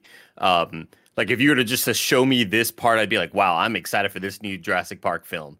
And I think it's a combination of the truck flipping over, landing, and then the sort of attack being covered up and kind of obscured by the vehicle. And I think if we had taken elements from part one, where Homeboy is getting pulled into the raptor cage and is like if we saw a part of like maybe the truck flips over and the guy's trying to crawl away, then he gets dragged back, I think that would have really made this scene extra scary. Instead, it does turn into like a, oh, the chubby dude got killed, haha, he was eating. Like, it's just stupid. Like, it kind of made it stupid for me. Agreed. Over in the control room, Vivian tries to put an all park alert, which should have been Claire, by the way, but Masrani stops her. He says, ACU can handle this. Hoskins tries to butter up Barry, and then he pets Delta, who does not like him. Barry gets a code 19, which stands for asset out of containment, and says, quote, these people, they never learn. Hoskins calls his boss. You work for them. Yeah. But you never learned. Get out. But he's like low. Here's the deal, Greg. Here's the deal. You're working at the zoo because you love the animals. You're not part of the administration. You're there protecting the animals from the poor choices of the administration and capitalizing off of all the good choices by your paycheck and probably a really good benefits package. So shut up or you're fucking fired. Do you understand me, Greg? Shut up. Yeah, there goes your 401k. Exactly, bro. Let's see. Hoskins calls his boss and says we might have an opportunity here in the funniest, stupidest way. Gray cries because his parents are probably getting a divorce. And man, this kid sucks. Oh, I missed one. Zach tells him he has to grow the F up. They spot the ACU team off in the distance driving fast while some tourists canoe with brontosauruses. Owen comes into the control room. Hot, he wants answers. The ACU heads in with non-lethals, and Owen knows they're all going to die. Soon enough, Dom proves them right. They find a chunk of Dom's skin on the ground with the tracking implant. Fucking hokey. So bad. You know what I mean? We'll make this entire fucking dinosaur. It. We'll make this entire dinosaur in CG. All right. Well, there's this one thing where they have to pick up. We will make it look like the fakest shit of all time. Don't worry. We will make it completely look like this is a fucking stage play. A fact for you here is compared to all the other movies, this movie obviously uses the most CGI when it comes to the dinosaurs. There are very, very, very few actual animatronics used. Some of the raptor heads for the squeeze cage in Owen's raptor paddock were actually animatronic, and then a practical animatronic Apatosaurus head was also created for a sequence filmed in Hawaii. Thank you. I love you so much, Andy. You fucking nerd. I would have never known if we had not done this series that you're actually a fucking dinosaur nerd, and that makes you cooler. Dom comes out of camouflage and kills everyone very violently. But the screen in the control room has all the soldiers' faces on it and their heartbeats, just like they did in Aliens. And I'm not gonna lie, it's pretty fucking cool. But like, they got nanomachines, or like, how are they fucking being monitored? I don't. Just got a heartbeat monitor on you, like they do that they're gonna put me on eventually in like 2-3 years. I guess I just don't believe that these people would have that technology, as if this is some sort of like standardized thing. I don't know. It just felt like, you have this technology is usually meant for a movie like Aliens, and we're monitoring like the space crew, the ship crew, and suddenly it's like, oh, these soldiers are being monitored in this way. It feels like. Why would you need to know vitals for these? It feels like having measures like this is very telling. You're like, what do these guys get into on the daily? Also, don't forget they have fucking holograms like Iron Man. That's technology that, by the way, would be worth trillions of dollars. Owen wants them to throw a machine gun on the chopper and smoke this thing, but it's worth 26 mil. Only that? It seems like it should be worth more. So they won't. I agree. Owen knocks over Jake Johnson's dinosaurs, and Jake Johnson's like, oh, man. And then he leaves. Claire closes a bunch of the park down and brings everyone back in. Finally, she does something. Gray is a nerd, and Zach stares at girls, and everyone enters big balls. A second later, the ride gets shut down, and everyone gets really pissed. I just work here. Like, if any of us would have wrote the plot for this movie and watched the scene that we all watched, only Nick would describe it the way he just did. Like, then they get these big balls. Like, that's why Nick does what Nick does, man. It is. It's accurate, though. Science. It's accurate. Yeah, he's right. Look, let's be honest. A movie where scientists bring back dinosaurs to open up a theme park after several attempts at trying to do this, where dozens of people have died at the mouths of dinosaurs. The most unbelievable thing is that they have controlled steering in these stupid fucking balls. There is 0% chance that you would let anybody get into one of these things. Kids. And like, think about fucking idiots who are like, oh, let's hit the fucking stegosaurus. Like, the fact that this is self-steering is the most unbelievable thing in this whole franchise. Yeah. It's so stupid. And it's self-steering by the other dinosaurs. Like they can go out and just be around dinosaurs. Like I don't care if the dinosaurs are non-violent vegetation. Yeah. If you spook a fucking 3,000-ton dinosaur and it fucking hits you with its head, I don't care if this is ballistic glass or not. That thing sends you flying. You're getting a concussion. They proved in this movie that those things cannot withstand dinosaur attacks. Oh, they cannot. They cannot. To be clear, though, they weren't built knowing that Dom was a thing. That he was going to be able to bite through that glass and shit. No, so I'm not even talking about that. I'm talking like even the Ankylosaurus fucking boom hits that motherfucker with its tail and it like cracks. And what happened? They all got away fine. There was some cracked glass, but they were okay. They could have rolled on. Glass? The thing is, you put this on rails. Those things must be fucking expensive. I'm with you, Andy. I'm not put it on rails. I'm not talking about the like. I don't believe that the glass can withstand anything a dinosaur can do. It's like there's just no way you'd let anybody go in there and like fucking roll up next to the brontosaurus like hit it again, dude. Like there's zero chance. Greg, when you watched the movie Class Action Park, which is that documentary about the water park where everyone died and got sued and stuff like that, what was your takeaway from that? Did you walk away from that thinking that place looks fun to go to, we should go there? Or were you like, this is a very dangerous place for people and children alike? I don't want to go there. Okay, cool. You are a sane human being after all. I was hoping you'd be like, let's fucking ride. I'd be like, let's go, daddy. Don't say daddy. Wu tells Masrani that they use tree frog DNA and a whole bunch of other stuff with Dom, and that's why Dom can turn invisible and fucking fly. That's what Trog is short for. It's so stupid. And then Masrani threatens to take all of Is it stupid? Yes, but this is the type of stupid I like. I just wish they didn't take it so seriously. Like this whole thing of like, wow, man, what's it mixed with? I don't know. And freaking Chris Pratt's like, how do you not know? Oh, it's like, well, it's definitely going to be a reveal. And then when they reveal it, it's like all these different things with the different features of the animals being revealed. I kind of love that. It's cool. I kind of love it. But it's like, cool. it just isn't earned in the right way to make it satisfying. It just kind of happens. You're like, God, I wish this was cooler because it is so close to being the right stupid. Yeah, but the other issue that you're up against on this one is that it's a twist, but it's a twist we've already seen in Jurassic Park. Right, because this is a reused story line or a plot element from the first movie where they had to fucking remember. They were like, we had to fill in gaps, and that's how they could switch genders and procreate. Anyway, it's kind of. I was like, all right, well, somebody read the first book or at least saw the first movie when they wrote this. Anyway, he's like, I didn't want monsters. I'm taking all your work away. And Dr. Wu's like, I'm evil now. Monster is a relative term. To a canary, a cat is a monster. I know. BD Wong never. I mean, it's not believable. I was like, deep down, he's still a good person. Pretty cool. Hey, a good shot at to bring him back. Cool bring him back from Jurassic Park 1 after his how big he is now with SVU. The appearance of Dr. Wu completes the circle of all 7 main characters who survived the first movie appearing in 2 Jurassic movies. Dr. Ian Malcolm, John Hammond, Tim, and Lex all appeared in The Lost World, while Alan and Ellie were in Jurassic Park 3. Dr. Wu and Dr. Ian Malcolm appeared a third time in Jurassic World Fallen Kingdom, the next movie. Fun fact, BD Wong went to my high school. That's cool. Oh, shit. I did not know that. I think it was the year after I graduated, but I still had some friends who went there. He came and visited for some event or something like that, and they all got a picture with him. Yeah. He says monster is a relative term to a canary. A cat is a monster. You're just used to being a cat. Also, Jimmy Fallon's in this. They got him for a little bang-up cameo. Oh, my God. Look, here's the thing. I'm so torn on this because on one side, I love it.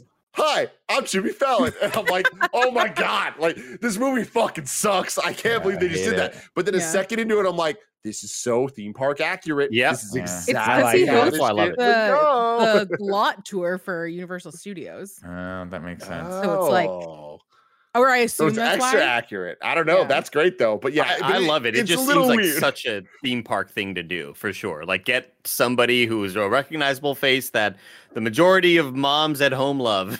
And I think it's like I really enjoyed it. I thought it was stupid as hell, and I don't necessarily love Jimmy Fallon a whole lot, but I think it's like the perfect thing for this movie.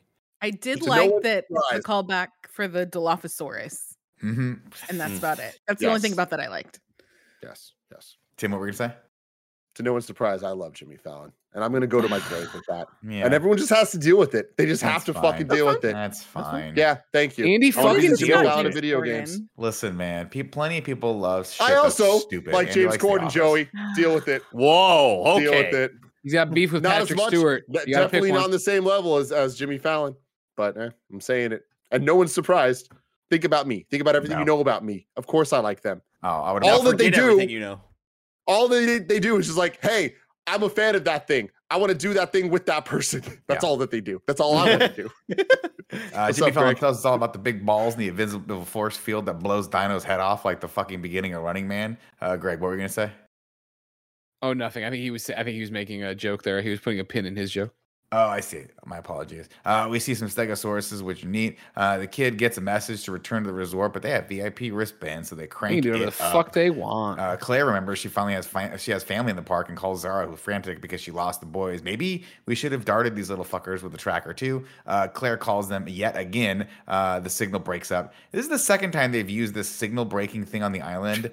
And it's, by the way, the third time's going to come up. Completely unfucking believable. These people have holographic technology and they can't get a simple radio signal to work between their buildings. That was my thought. What Like the fuck? I almost felt like they cut a scene where Dom hit his dish or something. You know what I mean? Like he did something to make it bad. Because they literally try to radio them while they're in the paddock Right, with you're right, the end. right. It's like, I'm like, why are you like? This is not a problem. You guys are around man-eating dinosaurs. Maybe let's figure out the radio shit. That's like priority one. Let's shut the park down until we can actually adequately communicate with the control room that controls all of our fates and lives. Let's see. Claire calls them. I just gotta interrupt the show. Yeah. Because I just got a DM from Greg who on Slack. That's just me. Why you gotta rat me out all the time? Why can't we? He's messaged me a photo of two children in a toy tank. And I must have missed the thread, Greg. I mean, the kids were in the ball in the movie. What's the rationale? I'm not gonna stop the show to explain my humor. Okay. Got it. All right, we'll do that. That'll be for the post show, ladies and gentlemen. We're going to keep going with the plot here. Claire sends a team of rangers to pick them up, but they're all busy hunting down the fucking giant monster. So Owen tells a bunch of tourists that they're in danger at the gift shop, and she spots them. And she's like, "Oh, I'm gonna need his help." Meanwhile, Gary and Zach come to a broke part of the gate that clearly looks like a giant thing has torn through it. And they're like, "Well, let's head through. This will be fun. Let's go." Claire finds Owen and enlists his help. She doesn't know how old her nephews are because she's a bad aunt with a great job. Also, maybe Judy Greer shouldn't judge seeing how they sent their kids away for a weekend at a dangerous park with a person that hasn't seen them in 8 fucking years so they could just sneak in a divorce. What a weird set of parents these people are. Gary and Zach's ball gets attacked by Dom, and they get turned upside down. Dom smashes the glass bubble and chases them off the waterfall like the movie Predator, which I think may have actually been the same movie. Or maybe it's the same waterfall as I was thinking, because I probably finished The Lost City, Joey, with Channing Tatum and Sandra Bullock. And you want to talk about two people that don't have chemistry. That fucking movie's terrible. Oh, that's a bummer. It's very bad. Joey, it seems a lot of people like it though, and just understand what Nick's tastes are and what yours are. So keep that in mind. Joey, give it a whirl. Joey, you watched part of it, didn't you? No, my parents watched it and they hated it. Yeah, so. it's bad. You should watch it. You won't like it here. Then this is in a weird moment. Dom looks down and he's like, "Oh, I'm kind of sad." The sincerity in how Nick just said that. Like that, if there's nothing that is more Nick Scarpino than just you should watch. Oh, you should watch. You're gonna hate it. You know why? Because Andy always questions me unless 2 or 3 other people agree with me, which never happens. Zach and Cody crawl up on the mud like Arnold from do you Predator, not and understand why he questions you? I mean, I understand everything and nothing. That is my power, Joey. Let's see. He's like, "Oh, he's like, "Wow, you actually jumped." And Grace like, "Well, what was my alternative? Getting fucking killed by a 2,000-ton killing machine? No, dude, stupid." Owen finds some of Don's handiwork in the form of a torn up Vegosaurus, and the animatronics here I think look good. Claire finally sheds a tear and finally realizes that these things are alive. Then they see a whole field full of dead Broncosauruses, and Owen realizes Dom is killing for sport. He's not killing. Now, here's the thing. Like the idea of this, where this thing is just wild in the park while there are 20,000 people here and the dinosaurs, and we see this shot of the dinosaurs being dead. It's like, it's kind of cool, right? Like it's kind of like a cool setup. But again, I just don't think it was set up well. But like is a cool idea for a Jurassic Park sequel. And this is where like the fun is in this, where like I, no matter what, cannot rank this last. Like I think this is a better movie than The Lost World by any actual way you're trying to measure it. Only time will tell. Hoskins' men arrive and Barry tries to tell Owen, but there's more static here. And over the radio, all Owen hears is this. We have a situation here. All of our radios suck balls. Owen finds and turns up the fucked up hamster ball, and they track the kids to the waterfall. Owen tells Claire she wouldn't last 2 minutes in those ridiculous shoes, and she rips off her blouse and rolls up her sleeve. And he goes, "What is that supposed to mean?" She goes, "Well, it means I'm ready." And then he says, "Just like taking a stroll through the woods 65 million years ago." And he has a really small rifle. It's almost inadequate. You're hunting a giant thing, and he pays his little tiny rifle. Yeah, I mean, whatever he can get, he got. You know what I mean? It's true. I mean, no. I feel like that's his rifle, and he's like Navy SEAL. You know, like sometimes Kevin's like, "I'm going to use this Leatherman to fix this car," and you're like, "There's other tools," and Kevin's like, "No. This is my Leatherman. I'm going to fix this whole car with that." I feel like it was the same kind of thing. One fact that I haven't read yet that I want to say because I mentioned it a bunch of movies ago. A popular fan theory has it that Owen Grady, Chris Pratt's character, is the grown-up version of the boy that Dr. Grant intimidated with a raptor claw at his dig site. Owen's understanding of pack hunting behavior could be explained by the warning that Grant gives him in Jurassic Park 1. Owen also says that to work with the raptors, he has to show them respect, something that Grant also warned about. The original actor, Whit Hertford, dismissed the idea, saying, quote, "Guys like me don't grow up to look like Chris Pratt." Jesus. So, gosh. I'm Was still that kid's holding out. name though, We got Whit Hertford. I'm Whit That's the Hertford. actor, not the- I'm Whit Hertford. Oh no, but I yeah. want to see I don't want to see what he looks like as an adult now, man. He just looks like He a was big in- version he of was the in the kid. he was Whit in the Social Hertford just Network. looks like a bigger version of the kid. Oh shit, he does, and I know that's how kids work, but this is crazy. Well, you know what I mean. Like, I mean, imagine the kid from fucking straight, Jurassic Park now looking at him bigger. I'm right there with you, Craig. I'm looking at this. I'm setting it to assets right now. Bear can bring it up. He was in the Social Y'all are Network, about to- y'all. Oh yeah. Andy, don't try to impress us with your muscles and your thoughts. All right. He wears like he has a real Oh, Amish that hipster kid. style. I thought you meant the redhead kid. No, fucking the kid who's the No, shit at the beginning. Whit and he's like, Hertford, you idiot. "No, Andy, you fucking know who Whit Hertford Is that just one word? Like, Chris Pratt was fat before he got pratified. So like, come on, That's the whole thing. Whit Hertforder, Exactly. don't put Yeah, yourself but he down didn't like look that. like Whit Hertford before. You Get know? some fucking abs, Whit Hertford. Well, I mean, Dude, yeah, I'm Whit still Hertford holding out hope. show me Whit Hertforder again in the photo. Stop saying his We're full name. putting so many, Also, we're stop putting so adding many more adding words words. on Let me that. see Whit Hertforder. Now you look at this guy. Yeah, okay, sure, but like if he stopped trying to fucking look like Paul Bear, all right, he'd be fine. You know what I mean? He's angling for the Paul Bear motion picture. Nick, I need you to say I'm Whit Hertford. I'm Whit Hertford. Whit There's Hertford no or R Bert at and the Meg go end. get a beer every night. You know what I'm Fucking saying? funnier, but yeah, there should be an ER on the end of it.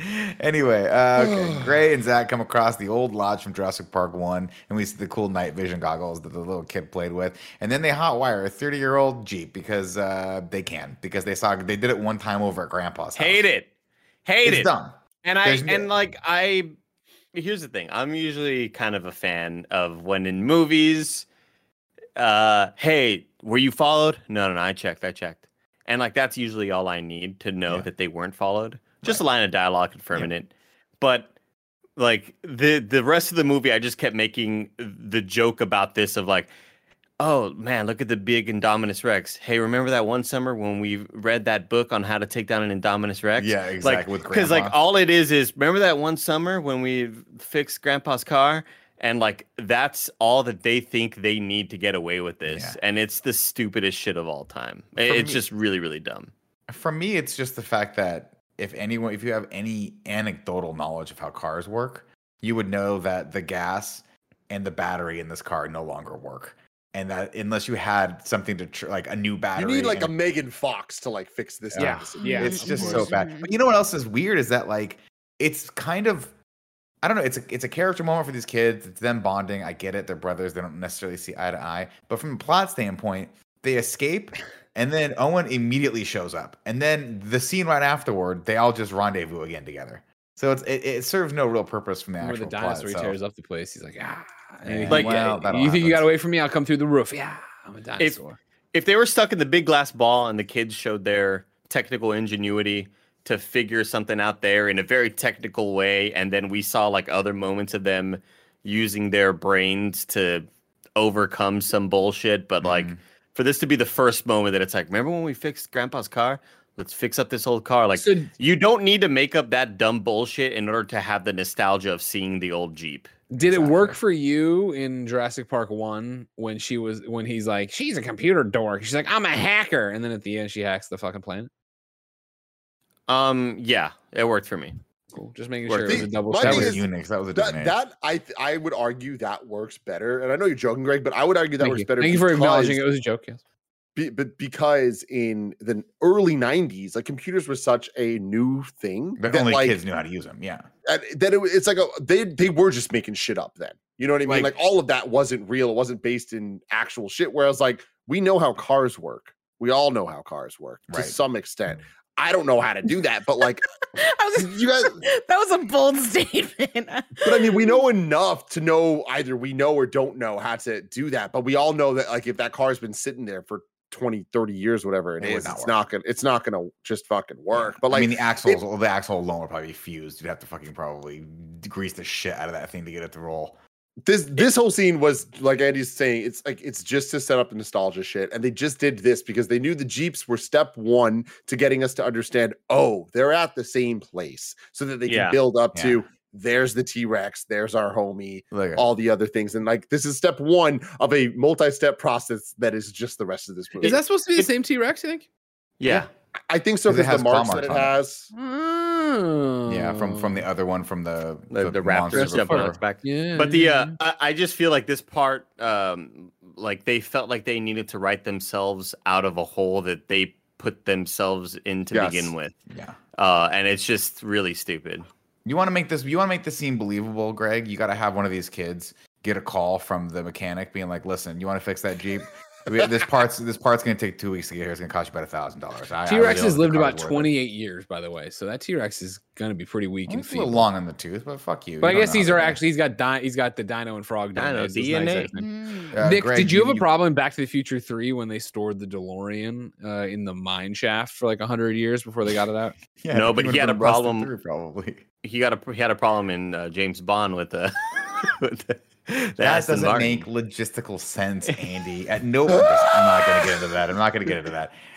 Anyway, Hoskins comes in, dick swinging, and tells Masrani that the Raptors follow orders now so they can hunt down Dom. Masrani tries to act moral, which is completely not believable, and they load the chopper with a minigun. Masrani decides to fly the helicopter himself, and we all know how this is going to end. Gary and Zach take off in the Jeep. Seconds later, Owen and Claire find the garage and get attacked by Dom. Claire calls Jake Johnson and updates them on the situation with the helicopter, and then Masrani has a great line. He says, you guys military boys, did your general ever fly into battle with you? To which I was like, I wish they just had cut to one of the guys when Masrani wasn't looking, being like, the fuck is this guy talking about, right? But see, my thing is, I'm happy they didn't do that, because instead they had the restraint to have the punchline be he just fucking dies in this helicopter.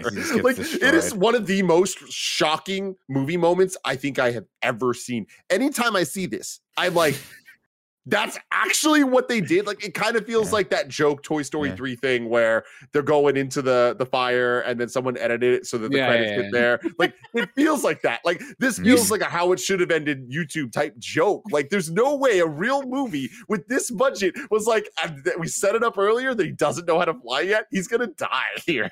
It's this.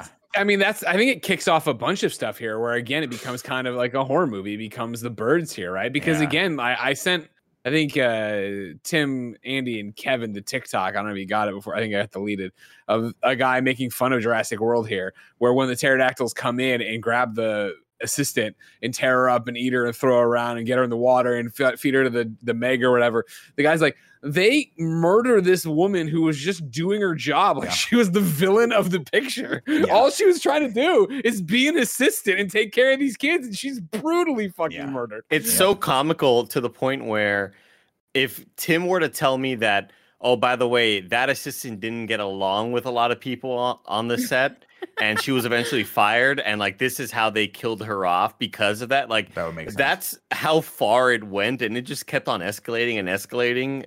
It looked really cool though. It was dope.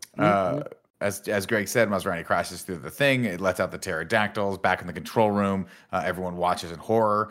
Vivian cries, and Jake Johnson makes a face like he just farted and smelled it. Owen and Claire get chased by more dino birds, so they run. Gray and Zach get chased by more of them. They head toward the hotel. All the guests bake in the sun, and then the TDs attack and start picking them off one by one. Zara gets eaten by the whale. Hoskin watches from afar. Did you just call them the TDs? Yeah, the TDs. I love you so much, Nick. TDs, pterodactyls. Yeah. Meanwhile, Hoskins. The pterodactyl starts with a P, but okay. Oh, I'm saying it phonetically, Joe. Phonetically. Now this is a fun part. You want to talk about a fun role that was fun for old Vincent D'Onofrio, right? Sugar in water, more. They just cut over to him standing on the research, like the helipad for the research facility, and he's just gets a little bit of a boner. He's like, ugh, and his dick just grows a little bit. It's so fucking weird. It's so weird.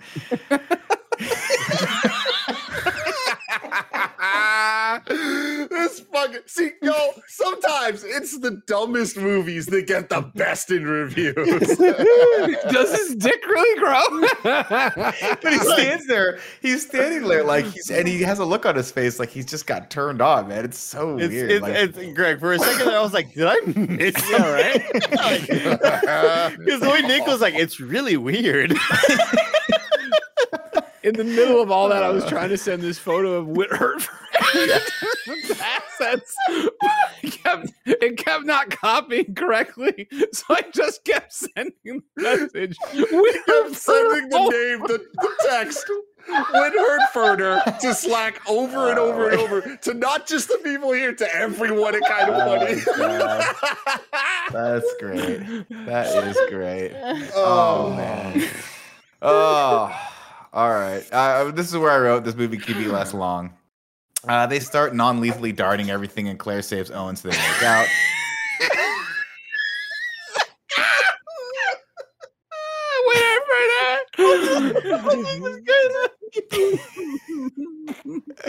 Oh man, Hoskins relieves everyone of their posts and brings in his own specialists who don't use non-lethal weapons at all. They use lethals. The boys really feel safe with Owen. Meanwhile, Hoskins, I do like that they're like, your boyfriend's a badass, and they're like, we want to stay with you. No, we mean him. Hoskins preps the Raptors with head cams and night vision goggles to go after Dom. Owen confronts Hoskins, who tells him the Raptors hunt is happening with or without him. Seeing no other choice, he joins up to protect the Raptors, and he says, do not shoot my Raptors. And this is where he just turns into like a comical Navy SEAL for any like movie like The Rock. He's just like, do not. Anyway, Claire stashes the kids in the back of the truck, thinking they'll be safe. Then they reminisce about a fake ghost that used to haunt their house, while a real-life terror dog outside waits to hunt all of them down. But I guess a bonding needs to happen between these two brothers, so that's cool. Owen uses the pound of flesh from Dom to get the Raptors all revved up, and off we go on the hunt. And this is where they go, your boyfriend's a badass, and it's pretty cool. Him riding with the Raptors is stupid. Yeah, she's like, yeah, I get it, because we have good chemistry, even though fucking Greg doesn't think we do.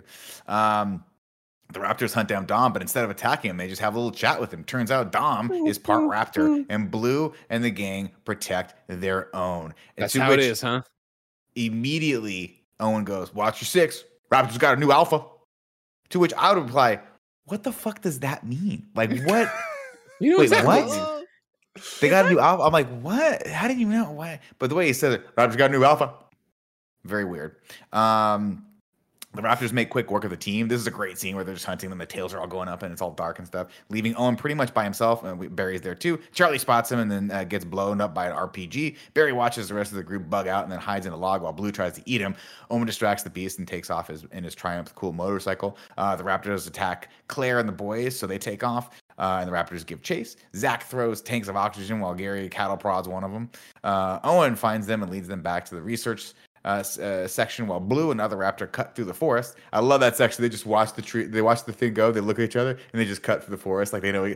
I know where they're going. What? You've never even seen that area. Whatever. I guess they have senses of smell. Let's see. Dr. Wu screen cheating with the cameras. Yeah, exactly. Dr. Wu gets a call from Hoskins who tells him to clean the place out. Jake Johnson tries to be a hero by staying behind and then uses that moment to try to kiss Vivian, who shuts his ass down. Dr. Wu makes it off. I thought that was a funny. I mean, I think it's again weird and almost from another movie, but I enjoyed the interaction. Yeah. I have a boyfriend. No, we never talk. You never talk about him. I'm at work. That was an improv line from Lauren Lapkus. Oh, that's funny. I have a boyfriend. We see Dr. Wu make it off the island with all the dino DNA. When Claire and the gang get to the lab, it's empty. They see all the specimens that went into Dom, including an albino snake and all that stuff, and it's scary. Hoskins keeps pushing his agenda, but gets caught mid-monologue by Delta, who eats his hand off. And that was the scene I was talking about. We're the same. We're the same. I said, fucking, you know this thing that can't understand what the hell you're saying.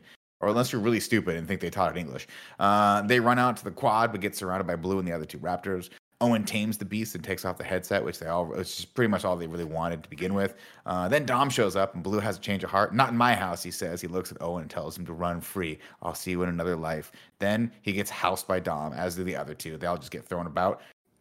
Gray tells Claire they need more teeth. He's like, whoa, 8 teeth. We need 28 teeth, or whatever. Was there ever a worse line delivery / line in movie history? Like, no. Out of all motivations they could possibly have, teeth. More teeth. I don't know, get the fucking minigun again. That's what I want. Let's get the minigun, not just more teeth. What a weird thing to say. Very strange. Dom corners Owen and the boys in a kiosk while Claire tells Larry to fucking man up and open paddock 9. Claire pops the flare as the door opens. Hold on to your butts and welcome back to the stage, T-Rex. This scene is so not earned, but I don't care. I don't give a shit because when we see him for the first time, I'm like, why not? Let's go. Goosebumps. Yeah, it's good. Let's see. She books it in high heels. This is the thing everyone always kind of jokes about. And then chucks the flare at Dom, and the main event begins. Dom definitely with the height and reach advantage, just beats the shit out of Rex. But then she puts Rex down and goes in for the kill. But what's that I hear, Andy? What's that I hear? What is that I hear, Andy? Goal. That's right, ladies and gentlemen. The Raptors are back. You're my boy, Blue. Comes straight out of fucking nowhere and straight starts running interference. Rex straight pounds Dom in the Shamu cage, and Whale Dino does the rest. Then Rex looks at Blue, and Blue looks back at Rex, and both of them say at the same time, "Did we just become best friends?" And then Rex is like, "Cool, I'm just gonna leave now because I'm pretty nonviolent." We get the Rex Rock bounces. and Vin Diesel saying, "I'll see you soon." Yeah. This sequence, like, thank God they didn't want to kill the humans. Yeah. Well, really fortunate that they were just like, whew, that was a crazy thing we just did there. Let's go on our way. And the humans are just like that's the most fortunate, stupid shit of all time. But the sequence was pretty hyped the way it starts off. I would actually argue that Blue looking back at Owen and then Owen going, and then Blue being like, okay, and I'm free now. And just jumping. I would argue that's stupider. But he runs off and he's like, I'm free now. I can kill it. Free elf energy. Exactly. Judy Greer and the Doogies divorcing show back up, and everyone's a happy family again. Claire finally realizes she wants kids, or at the very least wants to be an aunt. Owen finally changes his shirt. Over at the research facility, T-Rex takes his rightful place on top of a 2-story building. The end. That is Jurassic World. That is Jurassic World. Don't you love it, everybody? Andy, please hit me with the theme song. 7 syllables in the middle. You need 5 for the first and last line. If it's not poetic, no need to fret it. Haikus don't need to rhyme. Haiku in review. Haiku in review. You can go to patreon.com/kindafunny to write your review in haiku form, just like Joe Mertens did. Competently shot. It's aggressively okay. Judy Greer squandered. Always love good use of words in these haikus. So shout out to squandered there. Grant Burton comes in with a double whammy. The dinos are back. The park is under attack. Franchise back on track. They bring in Chris Pratt. The helicopter goes splat. Sticks to the format. Miscellaneous, of course, comes in with the plot and haiku. Kids bound for the park. Big Bro needs redemption arc. Theme song missed the mark. Keep paddock intact. Need expert to ensure that. Hey, look, it's Chris Pratt. New breed they create. Intellect she demonstrates. Indo-Rex escapes. Injun takes the lead. Pratt's objection he concedes. Raptors move with speed. Dinos changing teams. T-Rex brought out on the scene and still stands supreme. I'd look correction for the future in case you do submit this haiku to another show that has a haiku show where they review Jurassic Park movies. You said Indo-Rex. That's 3 syllables. How about Dominic next time? Got it. That would have been good. Just that would have been good for the future, you know. Mm-hmm. For when we do the rewatch. Exactly, for when we do the rewatch. Now it's time, of course, for Ragu Bagu.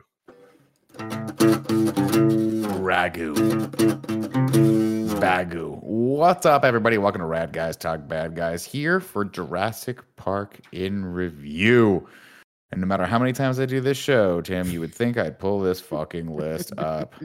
Hold on. It's all good. Else. Number 1, we have Nedry, Wayne Knight, and Newman. Number 2, we have Ludlow and Roland. And number 3, we have JP3, Spinosaurus, and Velociraptors. Where do we want to put Bob Hoskins?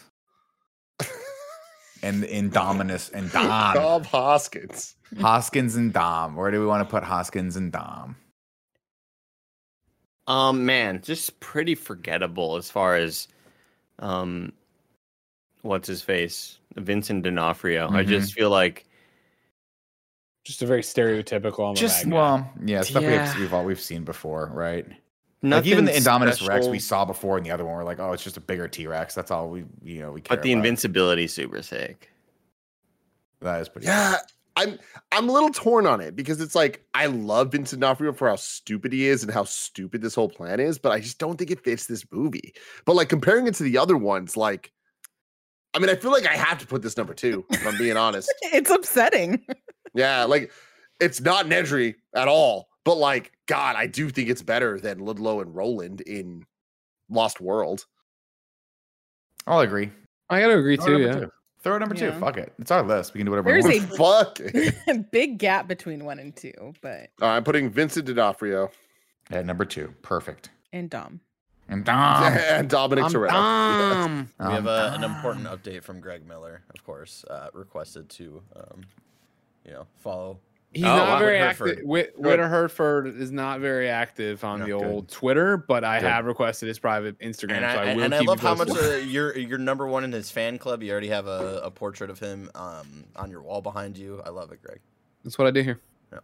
Greg, 20 minutes ago, you sent me a picture of a small boy on a kid's ATV. Mm-hmm. Would you like to explain that? No, I just like Andy. I don't explain my comedy. Okay, good. Good. And then Tim also sent me a very important update as well. For is Nick's fit the fit? Please bring this up, Barrett. Yeah, the whole episode, I was like, what does Nick remind me of? Yeah. And it wasn't until Andy said Amazing Spider-Man because of Mr. Maserati. And then I was like, oh my God, it's 6 Spider-Man. And then I Googled 6 Spider-Man. And then I realized it's not just 6 Spider-Man. It's 6 Spider-man and Nickelback guy combined. So see it. Everyone, you're welcome. Thank you for that, Tim. You've never said cooler things to me in your life. We'll take it. Now it's time to rank the Jurassic. No, it's not. No, oh, what the fuck? Oh, you're right. You're right. That death is better than all the rest. Go ahead, Jen. Oh, did you also see? Oh, wait, never mind. So I feel like there are 2 deaths that we should consider. I feel like it's pretty obvious which one it is. It's got to be the assistant girl just getting yeah by all that's the one by all the PTs as Nick calls him. PTs. But I would like to give a shout out to the co-pilot in the helicopter who just gets a pterodactyl straight right in the chest. Right through the window. Yeah, that one also very intense. That was fucked up. Yeah, but I feel like with the assistant, they were just like, hey, how far can we take this without the people up high saying anything about how ridiculous this is? Yeah, how can we push it? Yeah. Let's get rated R. Let's go. Let's just butt up against the rated R rating. So we all agree it's the assistant death. Yeah. But what is the current ranking, Joey? I don't know. Don't you have the ranking? Yes, I do. So number 1 is the Nedry death from number 1. I wasn't here last time, so I was short. Gotcha. Number 1 is the Nedry death from number 1, and number 2 is a tie of the dual T-Rex takedown of the Fate, tied with the Udensky bait death from number 3. Where do we want to rank the assistant? I'm gonna get crazy here. I think it's number 1. Here's what I'm gonna say. I'm gonna say it's number 2. I think obviously it's way more theatrical. It's way bigger here. I think Nedry's death meant more to us because we really fucking hated him. Me too. And there was this thing: is he going to get away with it? Is he going to terrifying. do this? Is he going to get off scot-free kind of thing? So we were rooting for the old Pinwheelosaurus there to spit the shit in his face and get him. And so that's why I like him. Whereas this one is so over the top, and it's like this person wasn't bad. This is just a horrific thing that's happening right now. I'm with Greg. The Nedry death had weight, right? The whole thing is like Nedry was trying to get away with this thing, and then it was all for naught because he dies. And also, when he gets in the car and looks over, and the thing's like, that thing's scary as shit. That's one of the scariest scenes in all of these franchises.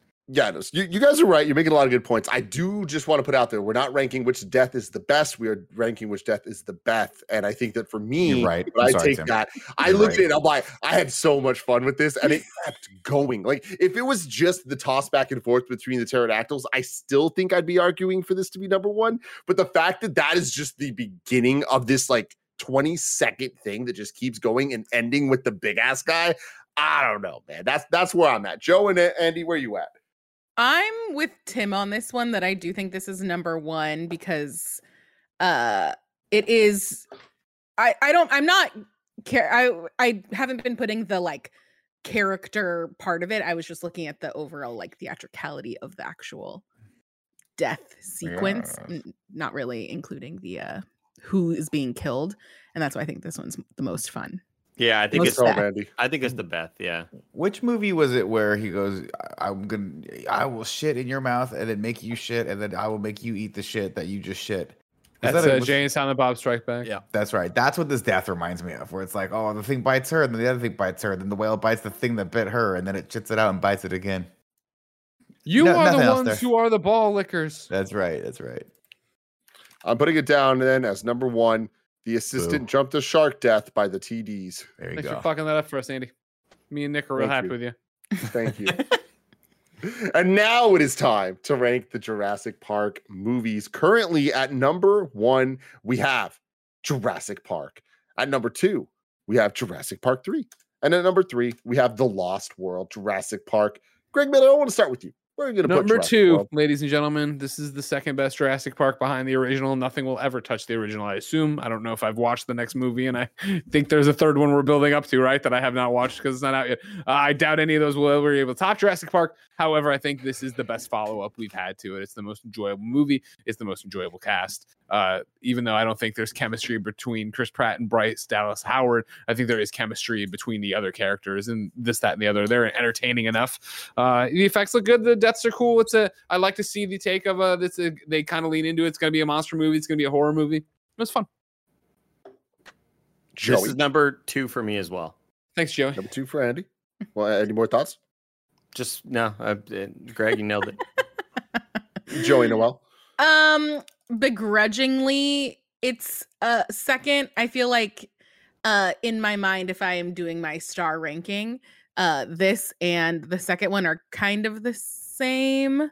Once I account for the second one being 30 minutes shorter, so it gets a half star bump. Oh, You know how right. this goes. Gotcha. But I think that overall, as much as I don't care about Chris Pratt and Bryce Dallas Howard, I care about Julianne Moore and Jeff Goldblum even less. Mhm. I I thought you were gonna This say is the more. I same was like, runtime Jesus, as Joe. Last World. Oh, just kidding. Oh, Lost it was World's the actually third one 3 was is 30 longer. minutes. Okay. Yeah. Well, I guess then it still edges it out barely because I like these characters a teeny bit more than I like the ones from 2. It has fun deaths. I like seeing the park. Begrudgingly, I put it at 2 because I'm not happy about it, and it's mostly that I'm not happy that there isn't a better Jurassic Park movie than this to go in the number 2 spot. Joe, thank your lucky stars you weren't a part of Transformers in review. She Wasn't was. I? Oh shit. I wasn't. Nick. Greg just sent me another power toy, which is a kid dressed up as Batman for no reason. I'm with Greg on this one, firmly at number 2. I think this movie's way more enjoyable than Lost World and Jurassic Park 3. I think it's got a lot of new stuff in there and some commentary in there about the old movies that I find somewhat interesting. And I just like Chris Pratt. I think he's kind of fun to watch for a couple hours. So I put this at number 2. Yeah, I mean, I have a very soft spot for Jurassic Park 3, and I think that the heights of Jurassic Park 3 are higher than this movie, but I think that the Jurassic Park 3 is not really a movie. It kind of is just like hit go, and now we're just done, and it's kind of weird. So with that, I've got to go Jurassic World is number 2, and I'm very, very sad to say that because I think that this movie has a lot of fun stuff, but I don't think it earns the fun stuff, and I wish that it did, because if it did, I'd be excited to say that it's number 2. I'm with Greg and everyone else that I don't think the first one's ever going to get touched. The first one very much is a 10 out of 10 perfect movie. I love it. But for these all being sequels, I think all of them are trying to do something and failing at it, and that is really sad. And I hope that the next one or the next one fix that, but I don't have too much hope. Let us know in the comments below if you have any hope or if you disagree with our rankings that are currently number 1, Jurassic Park, number 2, Jurassic World, number 3, Jurassic Park 3, and number 4, The Lost World, Jurassic Park. Like I said, next week we're doing Star Wars Episode 3. The week after that, Top Gun and Top Gun Maverick. And then the week after that, Fallen Kingdom, the next Jurassic World movie. And after that, Jurassic World Dominion. Thank you all for joining us. Till next time. See you later, everybody. Give me a caw. Cool. Thank you.